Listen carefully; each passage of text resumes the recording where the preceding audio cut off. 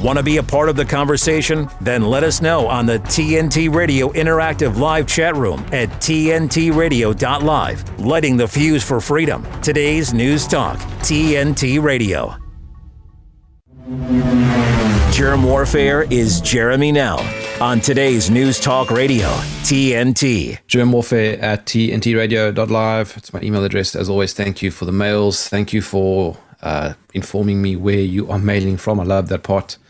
So many places around the world, and so many listeners from all those places. Jump into the live chat, as always. I have it open in front of me. And if you are watching, it's a great pleasure to have you here. All the links are on TNT's website. You can watch via, I think, X and Rumble and YouTube and all the usual suspects. And the part that's my favorite is the post-show download. So you can go and watch or listen to any of my shows after the fact. Just go to my page on TNT's website. You'll see the whole archive there. You won't find all the videos of all my shows because we only started with video streaming a couple of months ago. But everything else is there. Okay, let's get to my guest. My name is Jerm. This is Germ Warfare, the Battle of Ideas. It's the stuff. What citizen wouldn't want to make America great again? People are talking about. Vilifying MAGA is just not going to work. Today's News Talk Radio, TNT. How are you, John O'Sullivan, on this Friday? Oh, very well, Jeremy. Thank you very much. As I was saying before we came on air, it's a bit of a tricky week, but you get on with it, don't you? You soldier on. You were saying that you're having issues with your Mercedes-Benz. I think therein lies the problem, your Mercedes-Benz. Yeah. People say that, Jeremy. I know that. I mean, they say it's all image. It's just a badge. You're buying the badge, but I don't believe that, Jeremy. I've been driving 44 years, bud, and I've driven them all. I've driven the Ford. You're coming across as a big Ford man. I've had a few Fords. I like Ford. Man. I like Ford. I like Toyota. I like Ford. And I like Mitsubishi also. Yeah. I've had mainly BMWs, Audis, and Mercedes the past 20 years because I don't mind paying a bit more, partly prestige, but I'm a big guy, Jeremy. I like comfort, and all these small cars, I need the comforts. No, but okay, so hold on. We are talking over each other here because the cars that you're talking about are low profile. They're normal cars. When I speak about cars, I'm speaking about some sort of 4x4 off-road type stuff, actually, because I live in Africa. Yeah. I know. Yeah, again, I totally agree with what you're saying about the SUVs and things. I am thinking about getting an SUV, mainly because it's for older people. The older people here, the big market for SUVs in the UK. It's for geriatrics. It's for people who find it difficult to bend down. So maybe you're giving the game away here somehow. No. When I think of a Merc, I think of old people. That's actually what my wife said. She said, isn't a Mercedes for old people? Well, it's not for poor people, put it that way. No, exactly right. That I agree. It's image, isn't it? I won't deny it, Jeremy. There's partly an image thing, but also... I think you get what you pay for. I don't buy new cars. I stopped buying new cars many, many years ago when I realized after 2 or 3 years, the car's worth half what you pay for it. I tend to buy cars about 3 or 4 years old that have been broken in properly, have most of their depreciation gone, and I don't really feel I'm losing so much money that way. It's just how I think. Well, funny, let's just stay on this for a moment because there are also weird cultural differences here. So here in South Africa, it's very difficult to exist without a car, right? I mean, firstly, the country is fairly big, and we have pretty much a dilapidated public transport system. So if you rely on buses and trains, well, God bless you, and it's nice knowing you. But I noticed that when I was in Europe a few months back, public transport is very efficient. You don't need to own a car. And so there is a cultural difference here. You know what I mean? Yeah, I didn't own a car till I was 26, Jeremy. I spent most of my early manhood in poverty. I was a student and struggled. And my priority was to try and get a house. I mean, I saved up and bought a house at 25, and I was very lucky to get a deposit for a house. And as you say, you can do away with the car issue because where I lived mainly was in urban areas. I lived in cities. I lived in in the areas that you don't really have to worry about cars so much, and public transport was pretty reliable. But it's got worse over the years. The more I've talked to people, the more people have said, there's nothing like having your own vehicle. The sense of independence, going where you want, when you want. The downside is, when I first bought my car, Jeremy, I must have put on about a stone in weight, which is about, I don't know, several kilos. I mean, it's shocking how any excuse you can to get in a vehicle, you take it rather than walk. But again, it rains quite a bit here, Jeremy. So again, you're avoiding the bad weather, aren't you? Also, I like big vehicles, and I cannot lie.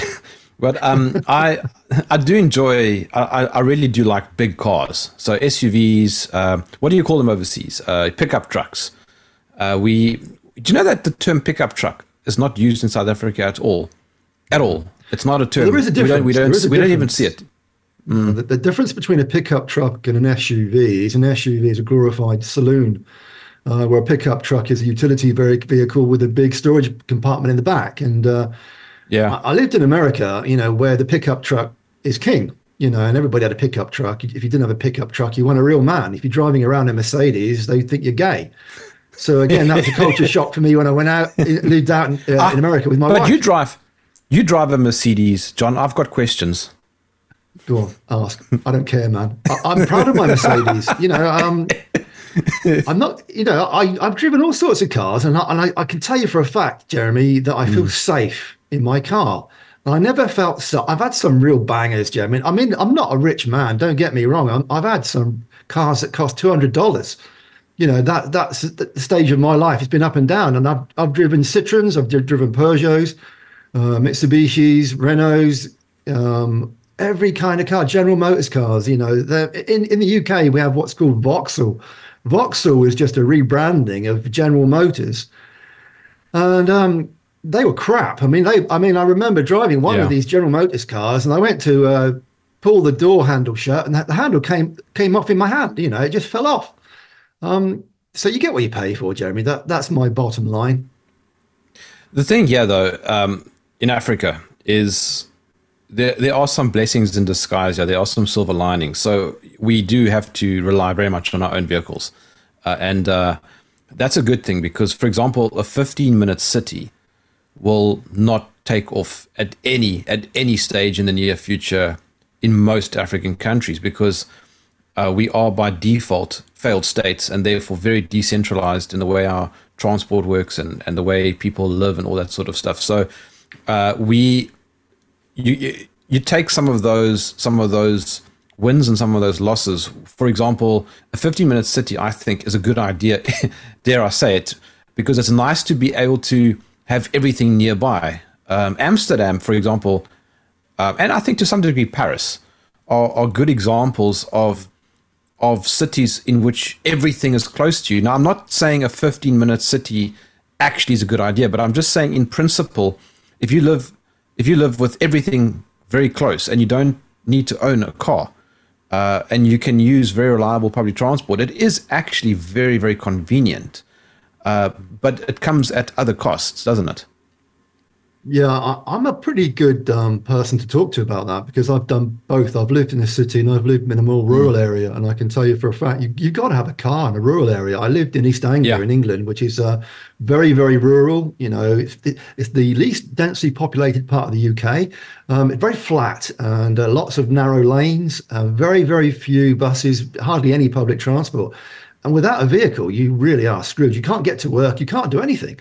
I've also lived in cities, big cities, 500,000 populations. I lived in Leicester in the UK, central England, and I lived in Cardiff. I've lived in Swansea, major cities, and London as well. You mentioned Paris. I've been to Paris a few times. I've been to London a lot. And I love it because the public transport is fantastic.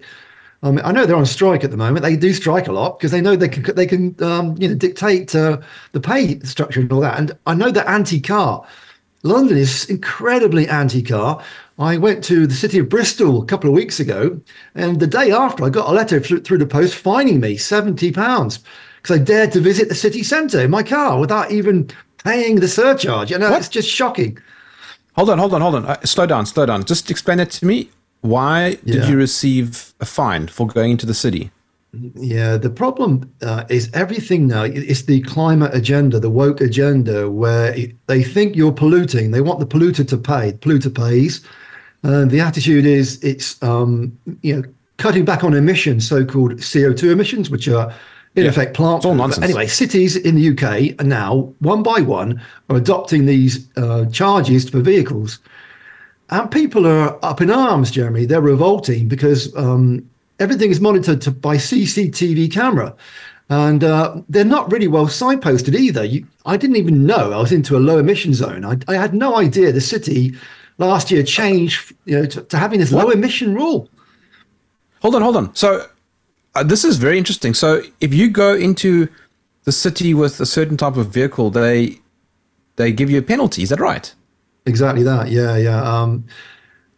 They categorize it Euro categories. Again, it's Central European thing. It's the EU dominating everything. We've got these categories for vehicles.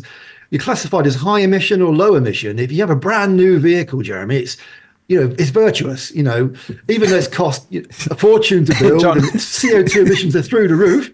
My car that's 12 years old. I'm sorry for laughing, but this comment that just came through from Skippy, Mercedes are great cars if you don't have a garage at home to park it, since it'll spend half its life at the mechanic. That's a barefaced lie. Well, I've had 3 or 4 Mercedes in my life, Jeremy. And out of all the cars I've had, I would say the Mercedes have been the ones for me. Again, it's anecdotal, isn't it? Anecdotal. Mercedes have been the ones for me that have been the most reliable. But, you get what you pay for. I mean, the worst cars I've had were French cars.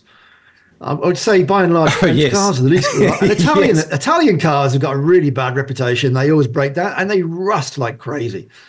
So again, there's a reputation. Everything has a reputation that precedes it, and buyers know this. If you're a pretty savvy buyer now, you've got an excuse these days, Jeremy. Just go online, do your research. There's many companies out there. There's many YouTubers, all with their own channels, telling you which cars are good, which cars are not good. And, do your due diligence. I do, and I'm not unhappy, Jeremy. I'm quite happy all round. I've got what I want. I must just tell you, my wife has a Suzuki Jimny. What an unbelievably awesome car. It's a little thing. It's very small. And I like Japanese engineering. I'm a big fan of Japanese cars. Yeah. And it's such an amazing little... It looks like what a Jeep Wrangler will look like when it's older. It looks like that, but it does everything that a Jeep Wrangler can do. It's just much smaller. It's got a tiny wheelbase, but it's raised very nicely from the ground. It's got extra suspension, low range, so you can go off road. That thing it's actually quite a fun vehicle. I highly recommend a Suzuki Jimny. Yeah, I've never had one. I wouldn't rule it out because I'm again looking to the future, Jeremy. I'm going to have to get the SUV because as I get older, I don't want to crouch down so much. I'm thinking of an SUV because again, it's the thing to buy nowadays because you feel safer anyway. You're higher up.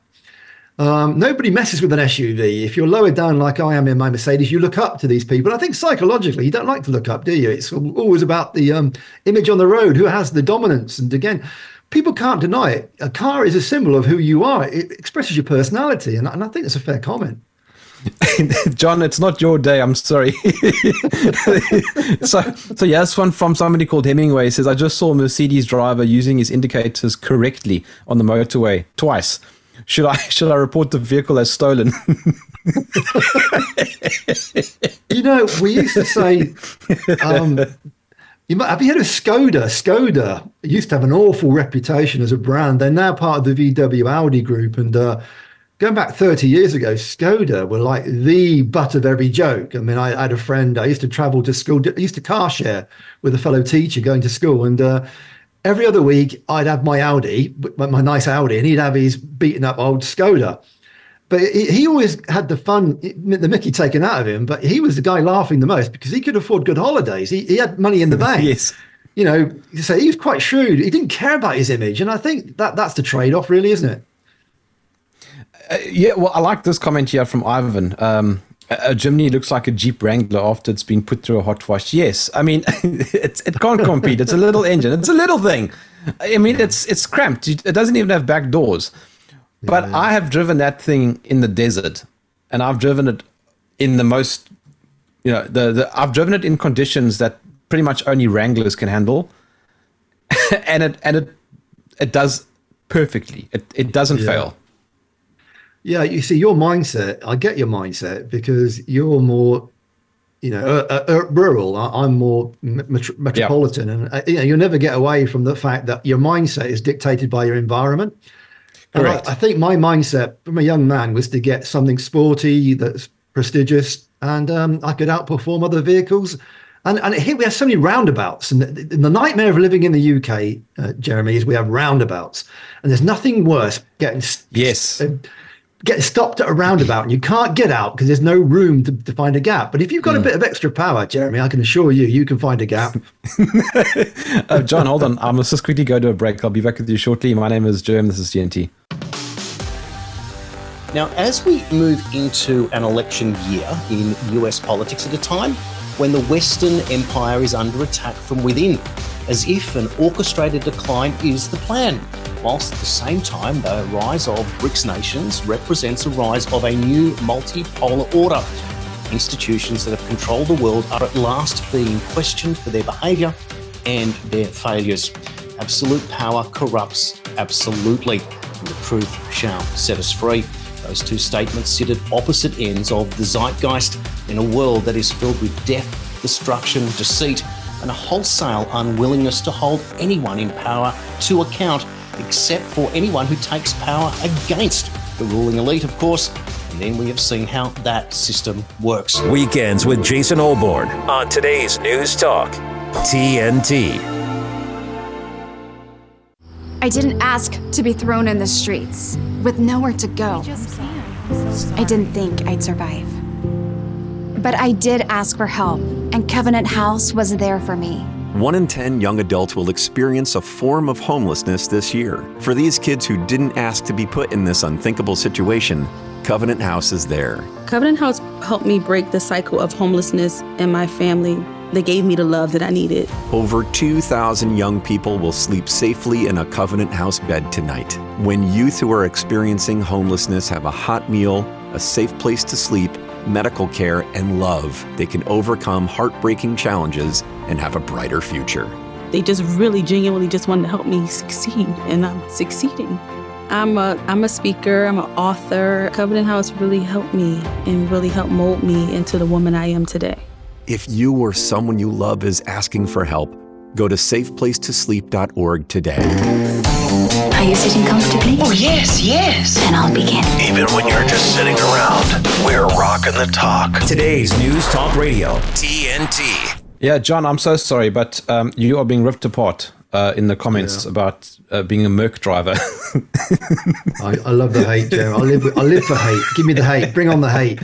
I can take it. I've got a thick skin. I'm the Katie Hopkins of the science debating community. I can take all that hate. So if you're talking, okay, hang on. So in all fairness, my brother-in-law has a Mercedes, but he's got what's it called? The G-Wagon. They're good. So that's an off-road vehicle. I've never seen it actually do off-road because it's so expensive. I think if you scratch that, it's like game over. So I wouldn't take a G-Wagon into the bush. No, I mean, the thing is, Jeremy, I could go and buy a brand new little Ford. I can buy a economy brand new Ford, or I can buy a luxury 10, 12-year-old Mercedes. I get far more buying a Mercedes. I've been driving 44 years, Jeremy. You kind of learn what you like over the years, and each to their own. It's free choice. And, thank God at the moment, we still have a fair range of vehicles to choose from. If the governments get their way, we'll be doing EVs, won't we? And I think we should celebrate conversations like this. We need to chat more about ICE vehicles because I'm no fan of electric cars. A friend of mine has got some BMW EV, and man, it is so gay. It's got no gearbox, and it's got some digital replica of the engine sound so that it sounds mean. It's weird climbing into a car that it's got just nothing in the middle, and it has no. So it obviously has no clutch. So it's essentially got two pedals. I don't know how anybody can drive that and still and still be a guy afterwards. Well, I think the market mainly is for very old people and corporate reps, people who don't really care so much. That money's not the issue. And really, they're not very well informed because anybody who does any due diligence researches what an EV is and what it actually represents. It is effectively the death knell of the car industry because Ford, this past year, I think they've lost billions, Jeremy. They literally are turning their backs on EVs, and BMW and all the major companies are saying this is a massive flop. It's a nonsense thing to expect people to embrace the EV future. Thinking it's for the climate, it's not. It's quite the opposite. It's highly polluting. Thinking that it's actually more efficient than ICE cars, they're not. They're more expensive. The energy costs are higher. Insurance costs are higher. If you crash an EV, Jeremy, that car is written off by insurance companies because any damage to that battery, it effectively totals the whole car. They're very, very unstable, very, very unsafe. Lithium-ion technology in batteries is still in its infancy, really, and some people argue it's probably reached its peak anyway because they're not really designed. It's so heavy, twice the weight of a normal car. You're going to be burning through tires twice as fast. No, and it's also ridiculous. I mean, I went to meet a friend for lunch a few weeks ago, and another friend was going to join us, and he drives an EV, and he asks us, is there a charging station there? Yeah. I mean, imagine living like that because you can't drive 200 or 300 kilometers before having to recharge. What an unbelievable waste of time. The phenomenon is it's called charging stress, where every EV driver, every journey they make, they think, where can I stop off on my journey to have a quick charge? Yes.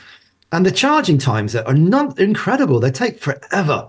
And all the advertised figures are very, very optimistic. Again, thank God these consumer associations are waking up now and realizing that all the journalists just swallowed the hype, as it came out, believing they could get massive range when they can't. They tell you never to let go below 20% charge, and never go above 80% charge. So you're always in that middle ground where all it's good for is urban journeys. You can't go more than maybe 20 miles or 30 miles at most. And also, by the way, just for perspective, if you live in a little city like Amsterdam, 300 kilometers on a single charge is absolutely fine because you don't really go more than 2 or 3 kilometers because the city is so tiny. But here, for example, in Cape Town, if I want to go, so Farmer Angus, who's been on my show a number of times, a good friend of mine, he runs a farm. When I go and have lunch with him at his farm, he's quite close, and that's still a 20-minute drive. Yeah. From my house, that's 20 minutes in a car, and that's still not far away. So the distances here are much greater than in some European cities. So to be able to charge a EV here is a lot more important because of the much further distances that you drive. Yeah, there's so many issues I could talk about, Jeremy. One of the issues is when you break down. If you're out in the countryside at night, imagine at night you break down, your EV battery gives up on you. You literally cannot move that vehicle. You can't push it. It's double the weight and it won't allow you to be pushed. And with no electric, you can't have your hazard lights on. You can't give any indication to other road users you're there in the middle of the road. You're screwed. Unlike a ICE car, in wintertime, your charge is, I think performance is down 20% anyway. God help you if you break down in a snowstorm or a blizzard, you're going to die. Skippy says in the comments that you get run over by bikes in Amsterdam, and I can confirm. A cyclist rode into me when I was in Amsterdam. Yeah. I just picked up, you just reminded me, just before we came on air, I picked up on a BBC article about electric bikes, e-bikes, e-scooters. And I couldn't believe my eyes, Jeremy. They're actually saying the negative side about e-bikes, e-scooters. And I was quite shocked because they were showing images of burnt out bikes. And I'm thinking, hold on, this doesn't sound like the BBC. And I read the article more closely. And what it was saying is, don't buy these low quality Chinese e-scooters. Buy higher quality, more expensive ones with better batteries.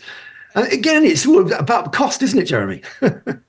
Funny you say that. There's a nice collection of vehicles hitting the South African market and doing a great job. And I've become quite a fan of Haval. I don't know if you get it on your side of the world, but it's a very, very, very good Chinese vehicle. In fact, they make incredible 4x4s, and their cost is way lower than most other vehicles. And it's an excellent vehicle.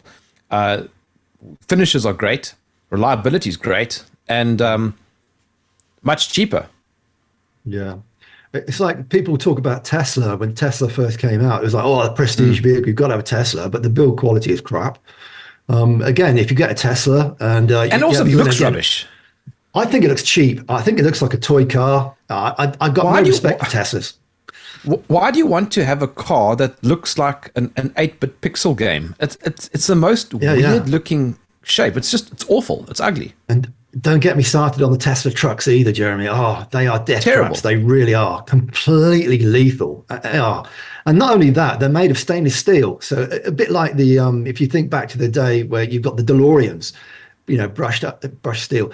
If a bird poops on it, tree sap on it, you can't get it off. It's just ruined. You're screwed. So your prestige car that you think is going to look wonderful, after a few months parked under a tree, it's going to look terrible. John, even Henry Ford back in the day knew that electric motors were rubbish. He even said so. And to this day, what's it like? Way down the line, and internal combustion is still king of the jungle. Yeah, China has factories that just churn out these electric vehicles, and they park them in fields, and there's miles and miles of fields with just parked up EVs that nobody wants. And the market is collapsing, Jeremy. I mean, it's just incredible. If you invest, some of the prices are incredible. 70,000 or upwards 100,000 for an EV. You can guarantee within 2 years, the car's only worth about 20 or 30,000. Why would you throw away so much money? Because nobody wants a used EV. It's like buying a used smartphone or a used laptop. You just know. Anybody knows anything about battery technology? Lithium-ion batteries degrade over time. The older they are, the less reliable they are, and just scrap in the end. Yeah, I see there's a comment here. Some people are chatting about trying to get hold of a Suzuki Jimny. And I can honestly recommend, it's probably one of the best vehicles I've ever driven. Look, okay, to be fair, it's complete rubbish on the highways. It's a 1500 engine, and it doesn't go very fast, but it's not designed for speed. The moment you put that thing, you put that thing off-road, it will compete with a Jeep Wrangler like there's no tomorrow. And I can tell you this, I've driven that thing in the Kalahari Desert, on sand, up dunes. In actual fact, we had to go and help a Toyota Hilux that got stuck in a sand dune on the top of the sand dune, huge vehicle, and I was driving my wife's Jimny, and we had to go and help them because they got stuck and we didn't. And so it's pretty funny that this tiny little 1500 4x4 is helping a Toyota Hilux. Yeah. Again, I think we've become over complex, and I think that's the problem. It reminds me, again, it's a stupid analogy maybe, but think back to the Second World War, German engineering. Germans built the most advanced tanks, on the battlefield, yet they're always breaking down. The Russians built cheap, mass-produced vehicles. Their tanks were like very, very rudimentary, yet they were highly effective and easily replaced, like the Sherman tank. Again, the American Sherman tank, very cheap to produce, mass produce. If it broke down, so what? Parts were interchangeable, no problem. With overcomplicating things, we're making our lives more and more stressful. And again, there's a law, they're talking about bringing in a law, the right to repair law. There's people in the EU, Jeremy, that want to ban the right to have the vehicles repaired. You know, they want you in new vehicles, and they want you to lose your autonomy and not fix your own vehicles. And I think most men back in the day, certainly my father's generation, they loved tinkering with old cars. They used to love it. It was their hobby. It was their passion to do up an old car. Even when I was a young man, you could buy an old car for next to nothing and become mobile. If I had the money and I suppose the inclination, I would get an old Beetle and totally redo it. But it's a particular Beetle. I forget now which model it is, but it's the one with the bigger backlights. I think from about 1967. You know the one I'm talking about? It's not the one with the little windows. It's the one with the bigger windows at the back, and the backlights are bigger than the earlier models. They like the Mexican version. I know Mexico, they built their own version of the VW Beetle, and they were very, very successful. And they will continue. They manufactured it way, way beyond the manufacturing end in Germany. Two other vehicles I think are worth mentioning is the VW Camper, which is an amazing, iconic vehicle, and the British iconic Mini, the Mini. I've had a Mini car. Again, if you're a young guy, hardly any money, what a wonderful vehicle to start your life on. It's just amazing, cheap to do, cheap to maintain, so much fun. And those Minis are fantastic in traffic because you can drive underneath trucks. Yeah, and also you can go through sewer systems. You can drive anywhere. Watch I remember. Yeah, the Italian job. Look at the Italian job. Yeah. Oh, are you talking about those? But those are the new Minis. No, I'm going back to the older Minis. The older Minis were very, very. They were designed by Alex Isagonis. Alex Isagonis designed it to be a very simple, rudimentary vehicle, just like the Volkswagen was. You know, the iconic VW people's car that Hitler pioneered effectively and said, a car for everybody. You know, this is the wonderful idea. You pronounced it wrong. Pardon? You pronounced it wrong, though.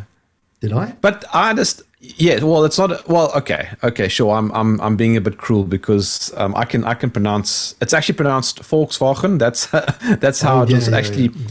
But I understand that people can't get that sound, so they say Volkswagen. No, can't do it. But it's hilarious though, hearing people say Volkswagen. Yeah, another thing that actually. Well, just quickly while I'm on that, when we were in Amsterdam last year, we went to the Van Gogh Museum, and in actual fact, the Americans pronounce it Van Gogh. And I don't know how it's pronounced in the UK, but most people in the West pronounce it Van Gogh. They told us that that's completely wrong. That's not even his name. No. The actual pronunciation of Vincent's surname is Van Gogh, but most people won't be able to pronounce that. Yeah, that's actually how it's pronounced in Dutch, Van Gogh. I always say or Van Gogh. Yeah, or Van Gogh or Van Gogh. That's how the Americans do it. The art historian who took us around the museum, she said, listen, I love Americans, but when I say Van Gogh, they don't know who I'm talking about.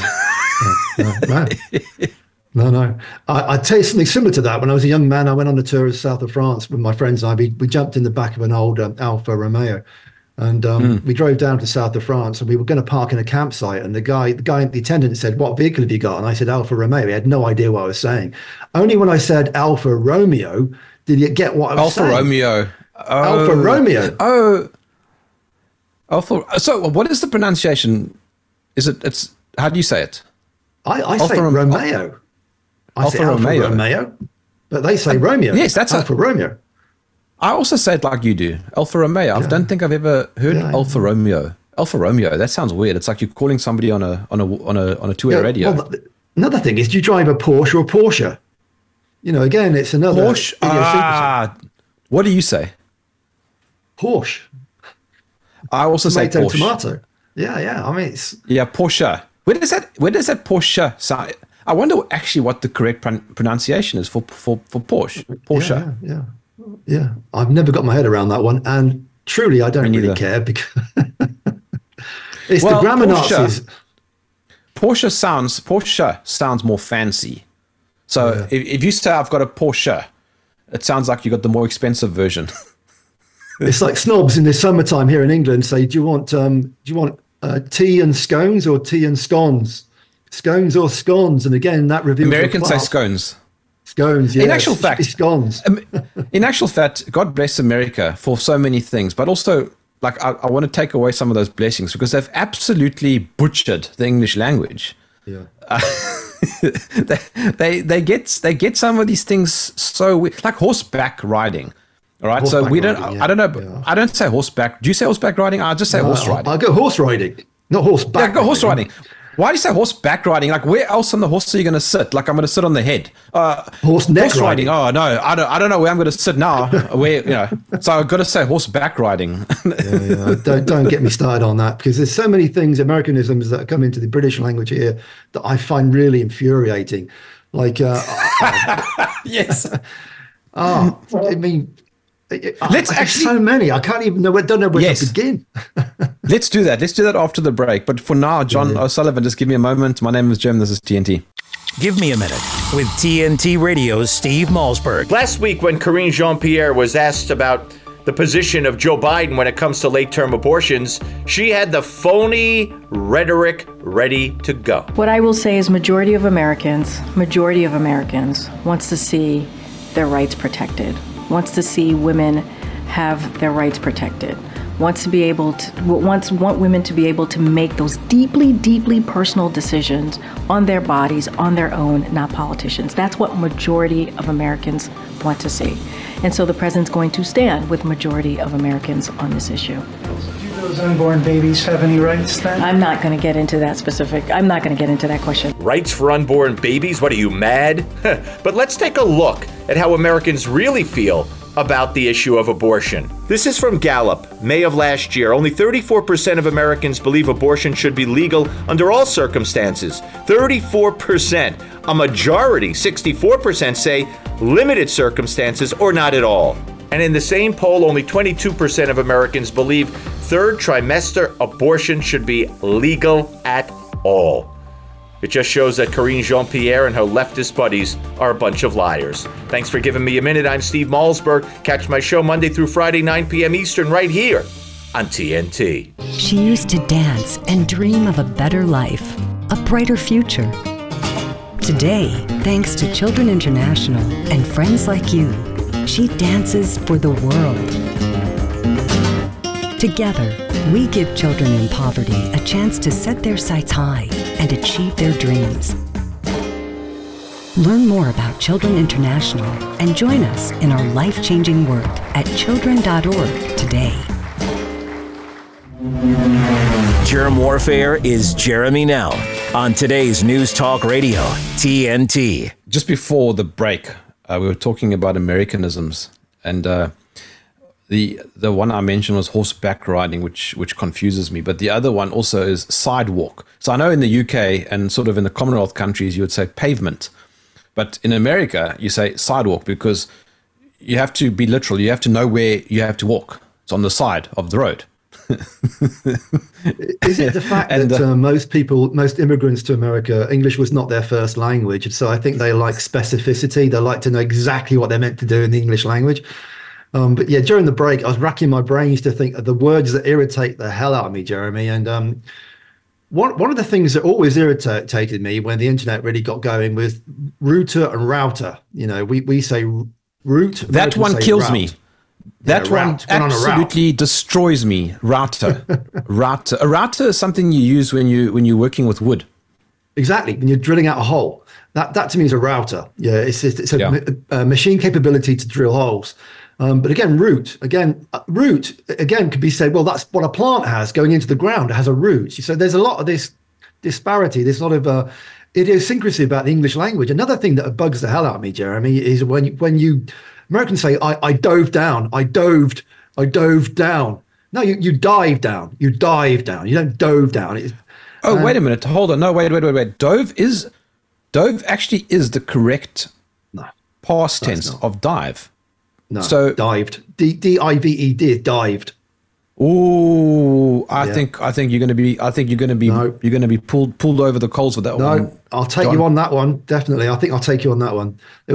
This use of the word dove down, which is dove, D-O-V-E is dove, which is a bird. Yes. That only became common in the last 10 or 15 years in the UK. You know, dove. I must tell you, I don't. Yeah, I try not to say dove because it just feels awkward. But I was always taught that. I was taught that it's the correct past tense of dive. No, that's wrong. It D-I-V-E. Just put D on the end. Dived. I dived down. I didn't dove down. I dived down. Yeah. Well. To be fair, you didn't skydove. No, I skydived. I've been skydiving. I dived. I dived down. I didn't dove down. Yes. The other one that my wife actually pointed out yesterday, or was it my wife or a friend of mine? I forget now. But yesterday someone said, why do they say aluminum in the US? They took out the I.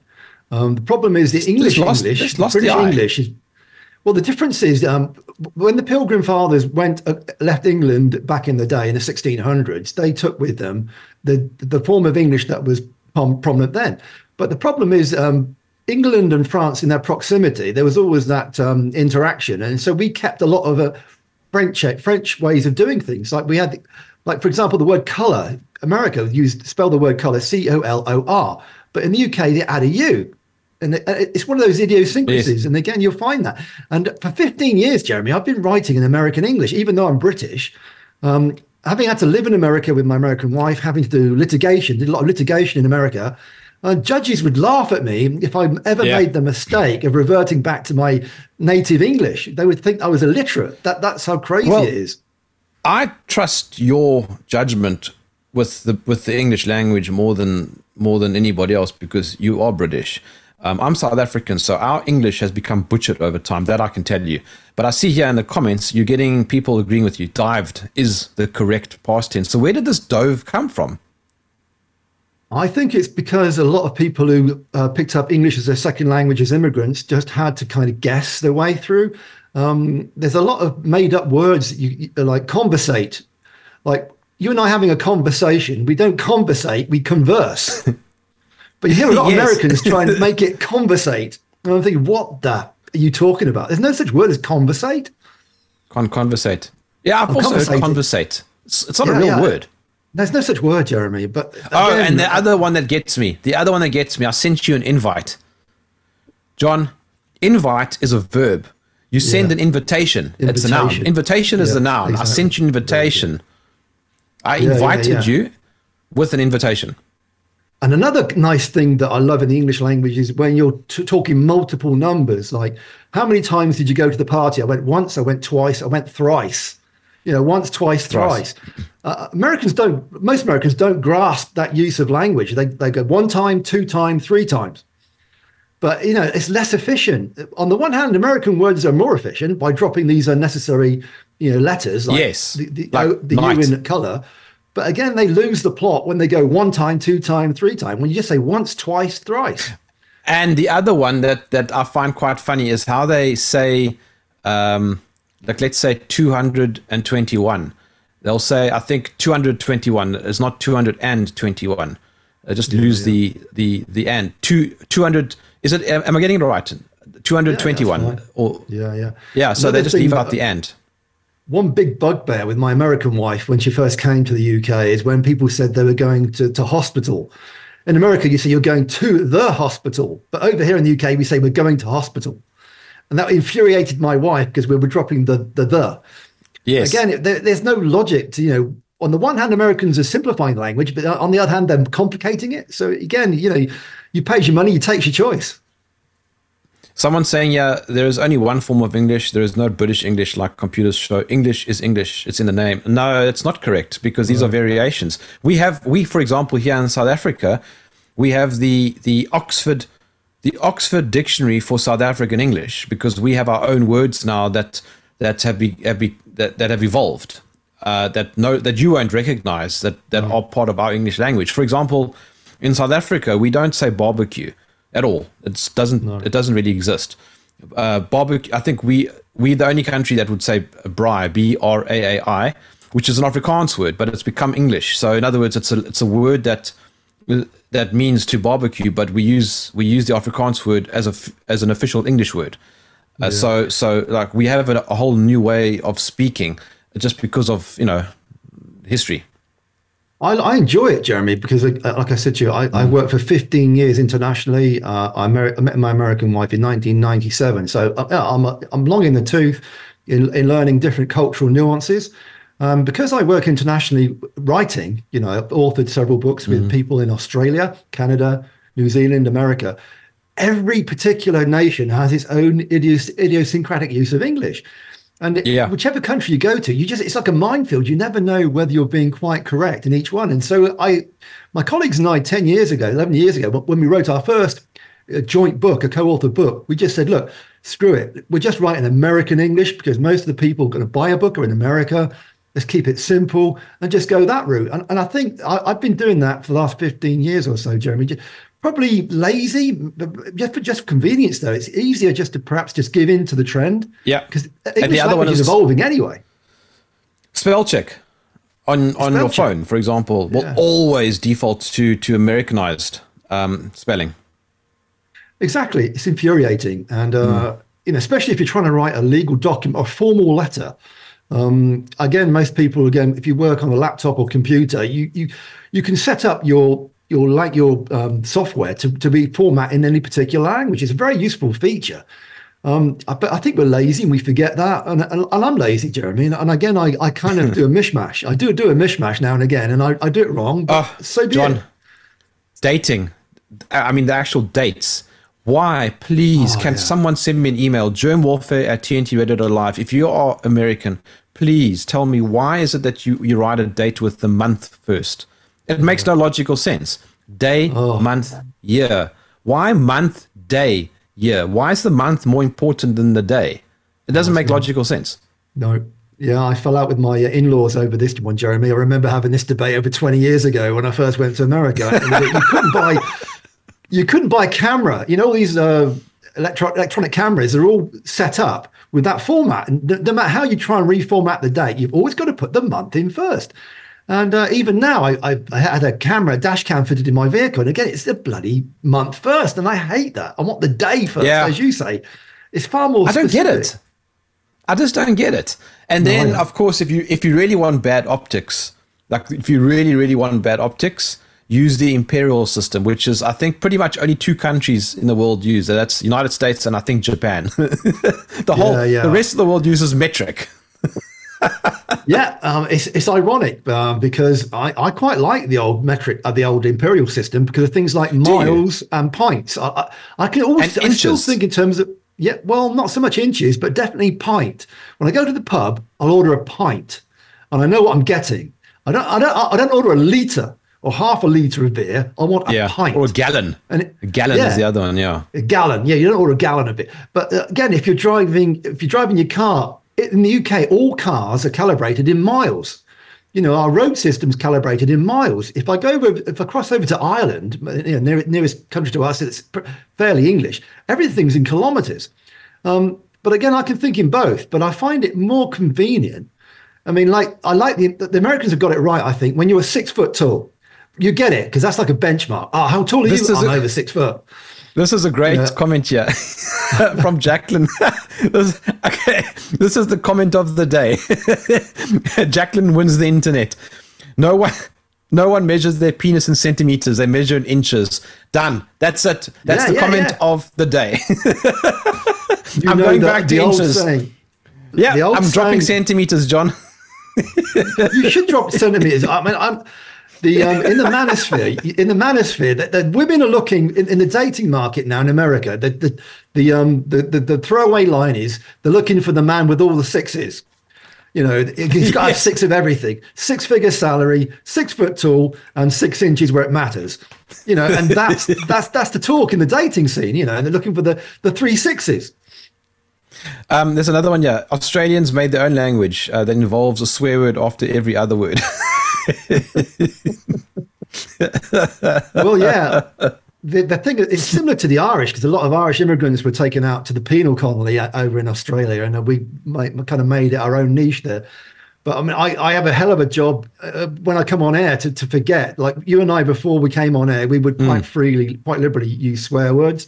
But on air, we're more professional than that. And again, I always think back to when I was a teacher, and I never used to swear. But again, you're finding it more and more in accepted speech for people to swear. And again, if you take out those key kind of Anglo-Saxon kind of Viking swear words that you very earthy or Germanic even, what are you left with to curse with? And it's finding it harder and harder to express yourself. And there's an argument that says the most intelligent people swear more anyway. Then I think I'm quite dumb. You don't swear enough. I'm trying to swear less. I decided in the beginning of the COVID era, I swore a huge amount. I think everybody did. And then as I started realizing that we could actually defeat the system to some degree, I started swearing less. So there was a correlation between becoming a winning mindset and swearing less. The biggest shock for me, Jeremy, was social media, and I brought my kids up not to swear. And the biggest revelation was when I signed up to friend them on Facebook or wherever, and I saw the amount of profanity they wrote to each other outside of my normal earshot. And I think, I didn't raise you to speak like that, but it's the culture, isn't it? Holly says, I measure wallpaper in metric and imperial, so it's 2 meters and 13 inches. and then there was a singularity. Yeah. Oh, that's insane. Yeah. I have to say that I like the idea of having the choice. I do like the choice. Another thing that people forget is that we measure temperature stupidly. And this is where the climate debate is full of kind of trickery, because they talk about a doubling of temperature. The temperature has risen from like 15 degrees to 30 degrees or something. It's double the temperature. No, it's not. The true measurement of temperature is the Kelvin scale that starts from absolute zero. So to bring the Kelvin scale up to the normal melting point of ice, it'd be 273 Kelvin. So when you start measuring air temperature in Kelvin, you realize that there's minuscule differences in temperature. It's insane that the Celsius and Fahrenheit scale is used to deceive people by making them think that these are massive changes in temperature. That's very interesting, John. Are you dumbfounded? You don't normally think about that. No. I think the way to look at it is, I tend to try and tell people what they do in engineering. One of my bugbears, as you know, is the idea that CO2 can only cool things. And people say to me, you don't know what you're talking about. Talk to a climate scientist. Now look at their computer models. I'm saying, hold on, stop. Engineers are real applied scientists. These are the true scientists, not the people in academia who are bribed by government to give whatever answer you want. And you can never test it in real life, can you? If those planes or bridges started collapsing and falling out of the skies, you know then the science is skewed up. Well, with climate change, it's always 50 years ahead. So you can't change it. You can't really check it, can you? I see here that time is starting to run out, and I'm really enjoying all the comments and the conversation. I want to read one more comment here, but I've lost it. So just while I'm looking for that comment, could you quickly promo your show, John? Yeah, tomorrow, Saturday, is the big day for me. It's Sky Dragon Slaying. We've got 2 wonderful guests. We start at 9 a.m. Eastern. We run to 11 a.m. Eastern, which is 2 p.m. to 4 p.m. GMT London time. Our first guest is Professor Art Bitterito. He's talking about the geothermal energy in climate change, which is not even factored in by the climate alarmists. Our second guest is none other than Carol Lieberman. She's America's psychiatrist, and she's talking about a new report that says the American school system is really dumbing down and a travesty. Who'd have thought that? So the comment is, you were talking earlier about Italian cars being problematic. You're being very kind there with the word problematic. I would call it crap, but yeah. Crap, okay. So the comment is, my partner is Italian and she's just annoying. Full stop. There you go. They're passionate, though. They're certainly range of passions, that's for sure. That is great. Imagine having a partner who just annoys you simply because they're Italian. And funnily enough, I suspect that Italian pizza is not all that great anyway. Oh, my ex-wife, Jeremy, my American wife, is half Italian, and I would never ever cuss out a pizza. I love the margherita because, again, it's great snack food, street food, you know, and it's simple. You know, it smells lovely if it's fresh. If it's cooked fresh, it's wonderful. But from a frozen one from the supermarket, no, thank you. I must admit, I'm a fan of pizza, so I don't really care where it comes from. But it must just generally have a thinner base. I don't like a thick base. Yeah, a little bit burnt on the edges. Exactly, a little bit crispy on the edges. I'm already hungry, John. Making me hungry. All right, John O'Sullivan, thank you for joining me in the trenches. Thank you, Jeremy. My pleasure. Looking forward to having you back in about 2 weeks' time, John. It's always a great way to end the week. What did we cover today? We covered cars and why Americans speak rubbish, and also why having an Italian wife is a bad idea. There we go. So that's a summary of today's show. Send me an email, jermwarfare@tntradio.live. Hemingway says a proper show, Jerm. You and Mercedes John make a good team. We do. That's why John keeps coming back for more. I thoroughly enjoy having John. Anyway, I am out of here. I will catch you on Monday. That's it. I'll catch you then. My name is Jerm. This is Jerm Warfare, the Battle of Ideas.